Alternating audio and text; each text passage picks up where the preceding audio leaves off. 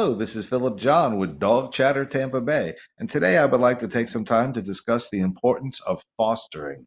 When it comes to rescuing cats and dogs in particular, the foster system is so important. That's where the rescue animal comes to the rescue group, then immediately goes to a foster's home.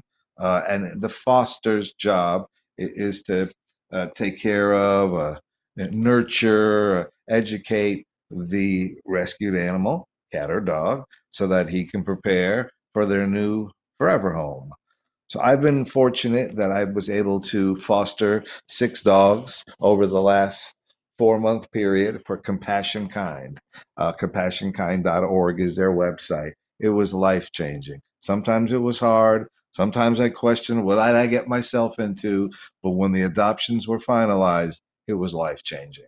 So you could always start out by volunteering or possibly just coming to an event, and see what's going on. Short-term fostering, a socialized animal just for a few days, a kitty cat for the weekend. You don't have to jump right in. I am definitely here. My organization, Dogs Allow Tampa Bay, wants to help in any way we can.